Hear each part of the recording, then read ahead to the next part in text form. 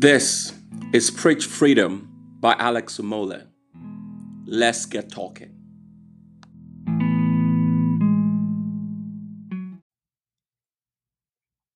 Hello, everyone. This is Alex Umole with Preach Freedom Podcast. And with me on the show today is Carlo Lubin.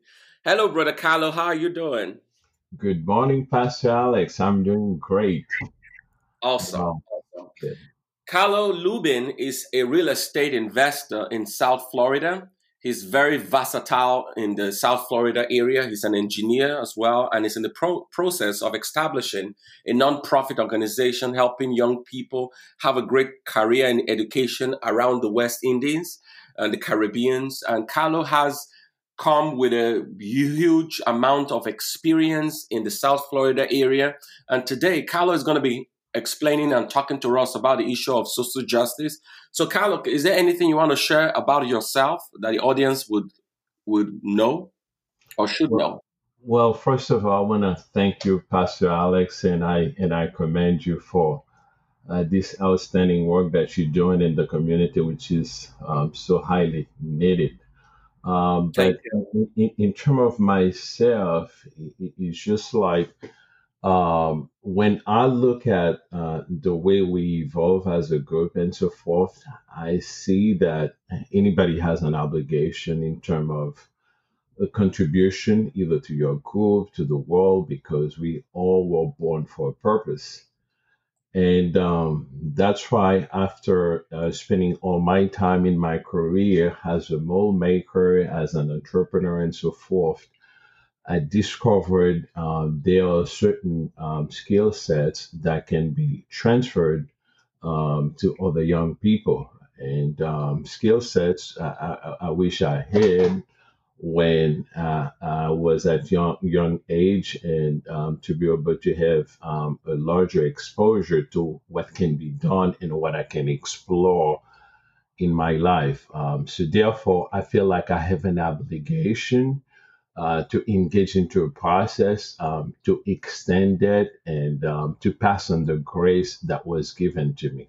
There were, Wow, awesome. Awesome. I think that's a great thing you are planning on doing, impacting young people around in the West Indies, also in South Florida. And I know you have done a lot here in South Florida, both in the church world and also in the secular world, mainly in the secular world. But I know you have a unique perspective coming from the secular world and being established as a businessman in that arena.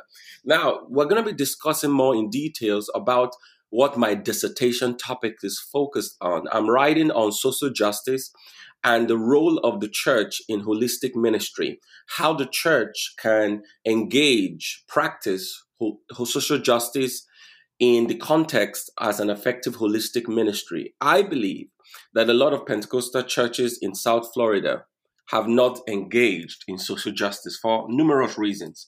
So we're going to be talking about that. Now, as we go ahead, I'm going to ask you some personal questions. And one of them is, would you consider yourself to be a devoted Christian? oh, yes, yes, definitely. But to me, being a Christian is something that is evolving as well, because God has given us tremendous amount of power, skills to explore. So the state I were in 2020 can be evolved in 2021.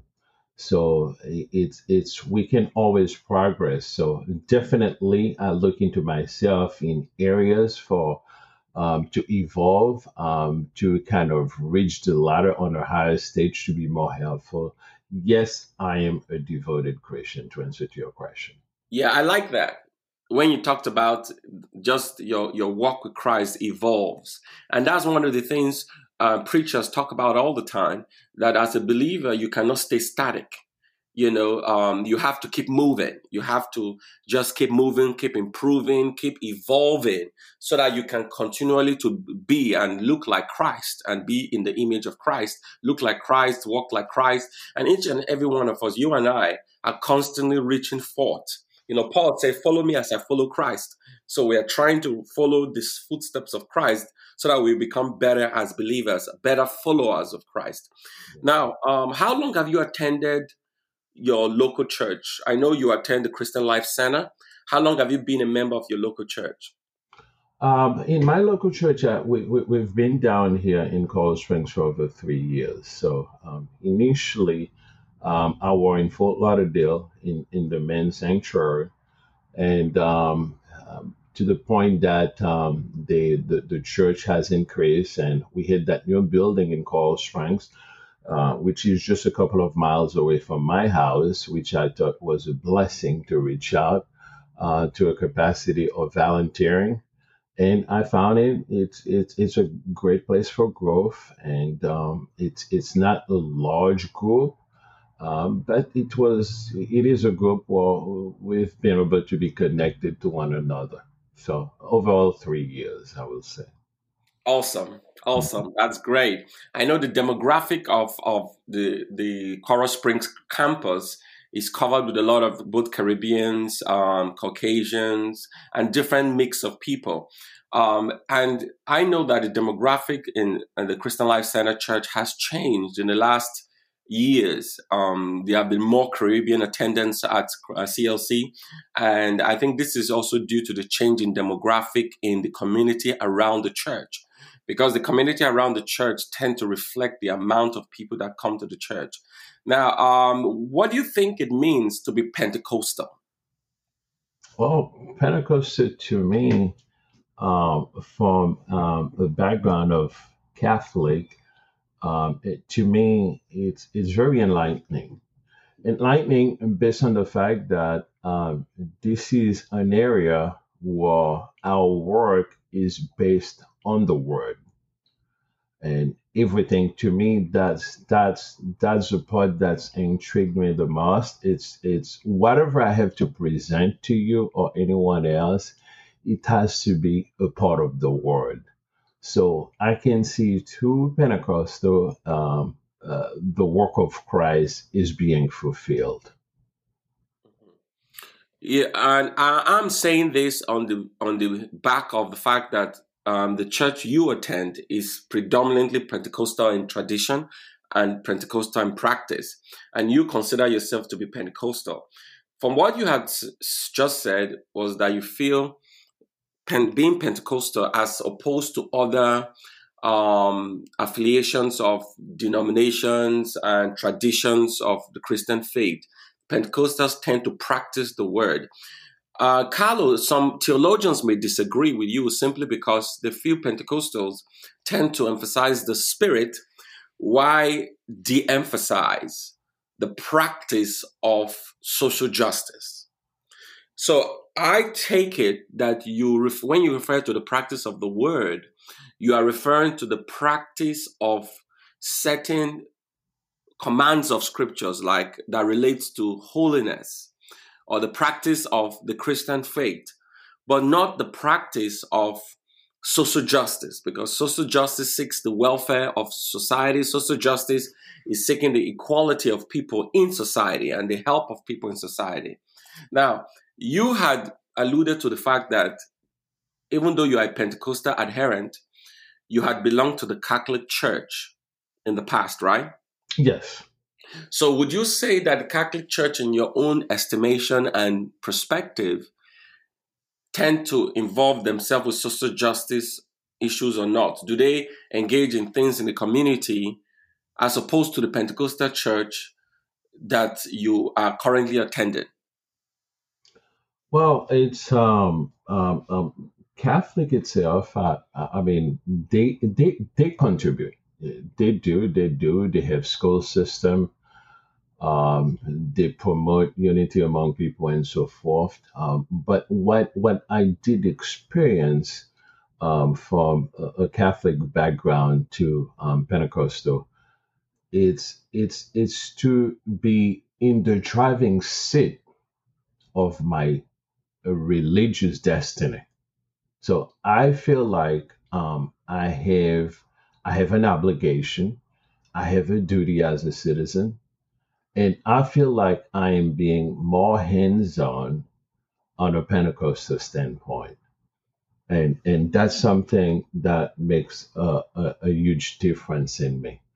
And in terms of social justice, Um, I do think we have some way to go here, and because first of all, we kind of have to be a little bit more open. We have to give the ability to accept different viewpoints. Some people will see things differently. Some people will seek different resolutions for things. And a lot of times we tend to kind of measure things based on our past experience only, based on our past culture, and I think we have to be a little bit more open. But I'm saying a little bit more open sometimes. It can be described as kind of to lose your values. No, you're not necessarily losing your values, but I think we need to take an approach of understanding human beings for what it's for. Hmm. I see what you mean. Based on your own perspective, you saw the Catholic Church establish schools and those things. And that's actually my argument in the dissertation, that other denominations in other fields, the Presbyterians, the Catholics, tend to go out for social justice than the Pentecostals. And the reason I say that is a lot of theologians have argued that opinion, that even though the Pentecostal have had a long tradition of social justice, currently in our day, they are not actively engaged in caring for the community. Rather, they are more into staying in the four walls of their church and preaching to their members and helping their members, but not really engage in society. Did let me ask, let me go another way. I know that majority of South Floridians have family that grew up in another country. So let me flip the script, because I know that with your Catholic background, you must have an antecedent, a historicity of the fact that you are in a Catholic church for a reason. So did your parents or immigrate from another country, and were they part of the Pentecostal church, or was it just you that became a member of the Pentecostal church? It just me that became a Pentecostal, and I mean my background is totally Catholic, and it's being Haitian, it's predominantly a Catholic culture, so it wasn't unusual for Haitian not to be Catholic. So yeah, I'm kind of the first generation of Pentecostal in my group. Wonderful. Mhm. So, in view of that, having said that, so you come from a long background of the Catholic denomination, and you probably have experienced a lot of the Catholic acts and works, even growing up, like you alluded to. Now, let's go to some of the main issues of our discussion. What would you say social justice or holistic ministry is to you? Well,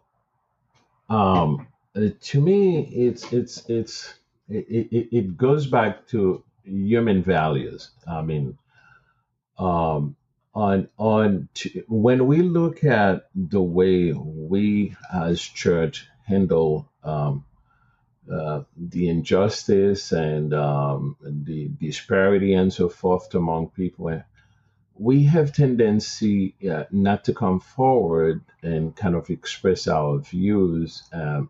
It's unheard of to. This is a subject not to step in.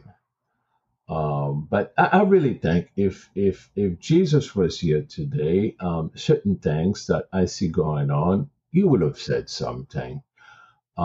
If we really the true representative of Christ, we have to live in the manner that Christ will live. And I think we have, again, I'll go back to we have a lot of work to be done. We have a lot of progress being made. But I think the church is being silent when it's come to social justice. They feel like it's not a welcome statement, and they're afraid of losing their friends. They're afraid of losing their families, and they rather stay quiet, but maintain a standard that's supposed to be right, but in fact, not right. Brother Carlo, it's interesting you say that because that's exactly what I was trying to explain in the course of my dissertation.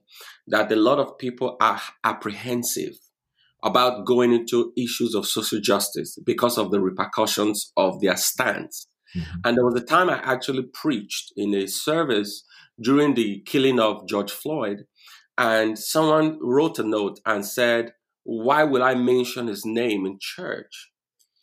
Why will I talk about this situation that at the end of the day, not all white people are responsible for the death?" But my response was, even though not all white people are responsible for the death, it doesn't mean we should keep quiet about the issues that plague our society.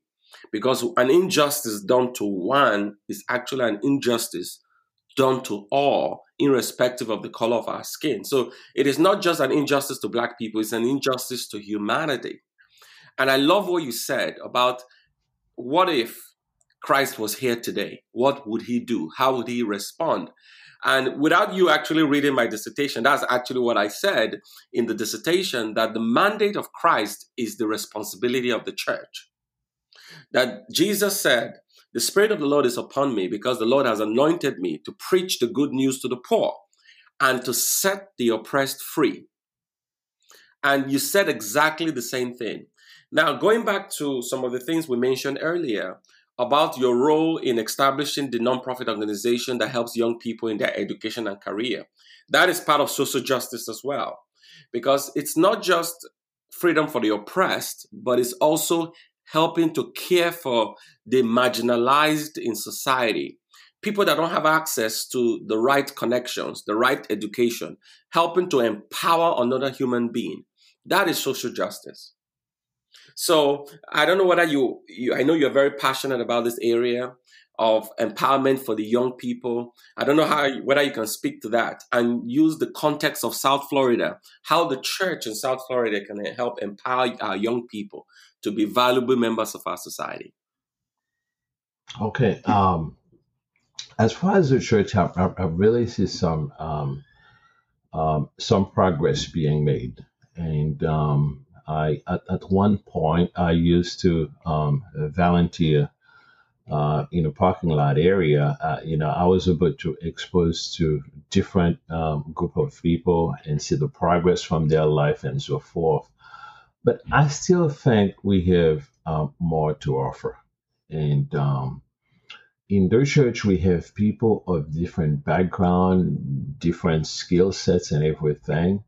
And I think so often we don't have an inventory of the skill sets that are available to us. And there are people, they are single mothers and single fathers to some degrees as well. And there are times we have grandparents taking care of their kids because kids were born too early, and passing on responsibilities to others. If we can tap into that pool of resources that we have and kind of give a chance to those young people and kind of give them a sense of direction in life. For instance, I have a particular area because so many kids neglect the area of technology. And you have so many areas that can bring a good living to them. But they don't know, they don't have any exposure of it. And some of them, we went to the path and we can kind of explain to them what was our life. But the thing is, we often shy away from tapping into the subject because we think it's too much responsibility involved. And there are times we think that we're too politically involved and we want to remain a church, we want to remain straight on the word. But I do believe within the word, God has given us the power to transform and the skills God put many other people. Because when I look at my life, I mean, I am so grateful, and there were many people that contributes to my life. I remember I had that one former teacher And I mean, a white man, he was so devoted in helping me. He brought in certain values that were in me, which at the time I wasn't aware of. And that's where I discovered I was something. I could have been something, and why not move forward? It challenged me on the fact that I have talent, I have to go into it. So I didn't really want to be a toolmaker because I was afraid of the challenge involved in being a toolmaker once I found out what it was it all about. But he insisted for over 3 months in chasing me around until I accepted the position that was offered for a program. So I really think a lot of times the kids don't do well is because of lack of exposure. And I think if we really want to pass on what was given to us, and we have to take a responsibility of giving in that respect. Preaching the words to them is it's really good, but we need to empower them in a way that they're not really depending on other people, which eventually, or system, which eventually use them in a way that is not beneficial for them. And I really think it's a seed once we transform a life. Wow. So you just said a couple of, I know our time is running up, but you just said a couple of very vital things. You said it's the church's responsibility to transform. And it is, preaching is good, but preaching is not enough. We must empower. I really love that. Because a lot of times, a lot of churches, a lot of Pentecostal churches in South Florida stop at preaching. We don't engage in empowerment. And I think that's what your nonprofit organization seeks to do, to empower, right? Correct. So that empowerment becomes key. How do we empower? What are the steps to empowerment? Because a lot of people feel preaching is transformation. Preaching leads to transformation, but preaching itself doesn't transform without practice. So it's finding ways in which we can help people practice. And one of the ways I feel we can help people practice is by us showing the example. Showing the example in our deeds, how to have good works done. That's why the topic of my dissertation is the practice of social justice advocacy. So it's not just the preaching, but it's the practice. I love that. Any final words before we kind of round up here? Because I know we are kind of going out of time, but I really value your immense contribution to what you're doing and also coming on the podcast today and some of the major things you have said. Any final words? Uh, the last word I would like to say, and if we call ourselves Christian, if we call ourselves Pentecostal, I think we have to know with that it comes a responsibility. And yes, we can preach, we can tell them the good words, but unless our life exemplify the our actions, uh, we're missing the whole point. Because I see the biggest challenge for church is people come and they go back out empty. So we have to make sure that we fill them with something they didn't have before. And I thank you for the opportunity. And I commend you for your work. And I wish you uh, the best of luck, and God grace be with you in all that you do. Thank you, Brother Carl. Thank you so much. You actually said a lot, packed up in short sentences. Lovely. You said finally that it is not in our name. A lot of people forget the fact that we were called Christians because of the behavior the early fathers, the early church showed, and they call them Christians, Christ-like, because of how they behaved. They didn't call themselves Christians. Today, we name ourselves on a form. What religion are you? We write Christian. But really, it was the unbelievers, it was the world that called them Christians because they were Christ like. And you mentioned that it's not just in our name, because we have a responsibility to exemplify. And we should not miss the whole point of being believers and being followers of Christ, because that's the example we should show the world. So that's such a great point, Brother Carlo. Thank you so much for being part of this podcast, for your time. I know you are a busy man with a busy schedule, but thank you so much for coming on the podcast. Thank you. Thank you. Thank you. My pleasure. So, guys, that is all we have today in the podcast. I am so glad that you were able to listen in to this podcast. Thank you for joining. Please subscribe. Thank you for listening to this podcast. Please subscribe.